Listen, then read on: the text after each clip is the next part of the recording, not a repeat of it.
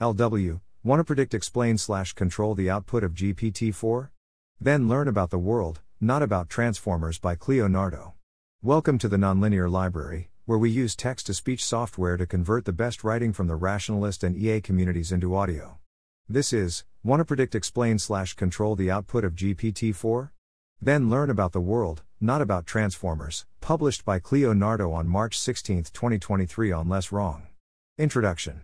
Consider Act 2, Scene 2 of William Shakespeare's Julius Caesar. In this scene, Caesar is at home with his wife Calphurnia, who has just had a bad dream and is pleading with him not to go to the Senate. Caesar initially agrees to stay home but changes his mind after being convinced by Decius Brutus that the dream was misinterpreted and that the Senate needs him to address important matters. Caesar, the cause is in my will, I will not come, that is enough to satisfy the Senate. Decius Brutus. If Caesar hide himself, shall they not whisper low, Caesar is afraid? Pardon me, Caesar, for my dear love to our proceeding bids me tell you this, and reason to my love is liable. Caesar, how foolish do your fears seem now, Calphurnia. I am ashamed I did yield to them. Give me my robe, for I will go. This was the morning of the Ides of March, 15th of March 44 BC, which is the date today coincidentally. Caesar was assassinated during the Senate meeting. Suppose I change Caesar's final line to Caesar, my mind is firm, Decius. I'll stay within these walls, and not tempt fortune on this cursed day. Worry me not, for I will stay. And I feed this modified scene into GPT-4, what would be the output? I don't know. But how might I determine the answer? The claim. You might think that if you want to predict the logits layer of a large autoregressive transformer, then the best thing would be to learn about transformers. Maybe you should read Neil Nanda's blog posts on mechanistic interpretability. Or maybe you should read the archive papers on the GPT models. But this probably won't help you predict the logits layer for this prompt. Instead, if your goal is to predict the logits layer, then you should probably learn about Shakespearean dramas, early modern English, and the politics of the late Roman Republic. And maybe someone has already run GPT-4 on this prompt. If your goal is to explain the logits layer, then you should probably learn about Shakespearean dramas, early modern English, and the politics of the late Roman Republic. This is also true if you're trying to construct a prompt which will make GPT-4 output a particular target continuation. If your goal is to control the logits layer, then you should probably learn about Shakespearean dramas, early modern English, and the politics of the late Roman Republic. Dataset versus architecture. The output of a neural network is determined by two things. The architecture and training algorithm, for example transformers, SGD, cross-entropy. The training dataset, for example internet corpus, literature, GitHub code. As a rough rule of thumb, if you want to predict explain the output of GPT-4, then it's far more useful to know about the training dataset than to know about the architecture and training algorithm. In other words, if you want to predict and explain the output of GPT-4 on Haskell code, you need to know Haskell. If you want to predict and explain the output of GPT-4 on Shakespearean dialogue, you need to know Shakespeare. If you want to predict and explain the output of GPT-4 on Esperanto, you need to know Esperanto. If you want to predict and explain the output of GPT-4 on the MMLU benchmark, you need to know the particular facts in the benchmark. I think alignment researchers, and AI researchers more generally, underestimate the extent to which knowledge of the training dataset is currently far more useful for prediction explanation than knowledge of the architecture and training algorithm.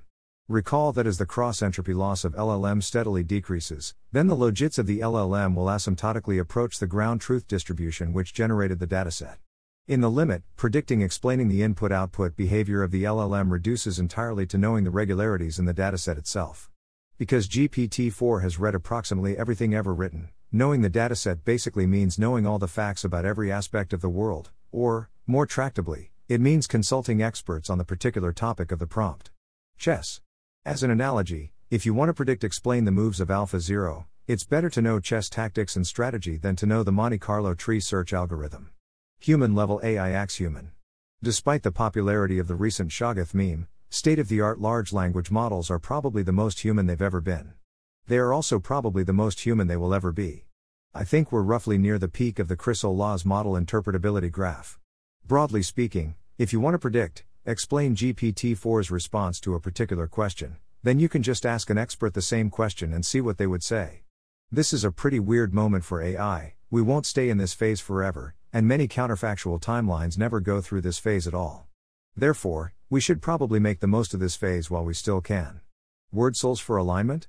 During this phase of the timeline, roughly GPT 3.5, GPT 5.5, everyone has something to offer LLM interpretability. That includes academics who don't know how to code a softmax function in PyTorch. Here's the informal proof. GPT-4 knows everything about the world that any human knows, so if you know something about the world that no other human knows, then you know something about GPT-4 that no other human knows, namely, you know that GPT-4 knows that thing about the world. The following sentence should be more clarifying.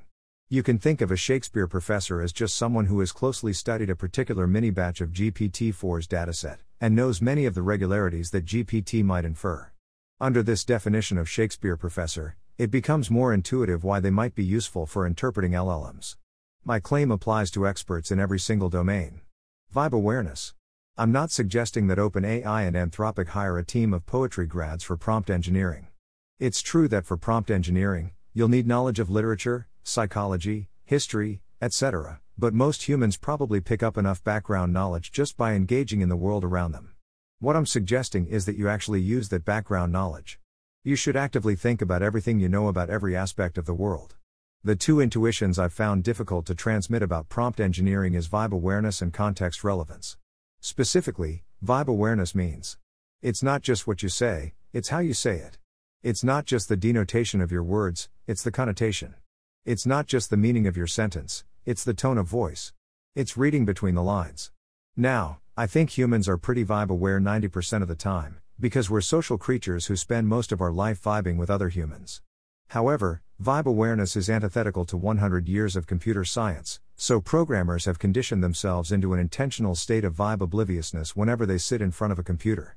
This is understandable because a Python compiler is vibe oblivious. It doesn't do conversational implicature, it doesn't care about your tone of voice, it doesn't care about how you name your variables, etc. But SOTA LLMs are vibe aware, and programmers need to unlearn this habit of vibe obliviousness if they want to predict explain/control SOTA LLMs. Additionally, context relevance means a word or phrase can mean different things depending on the words around it. The circumstance surrounding a message will affect the response.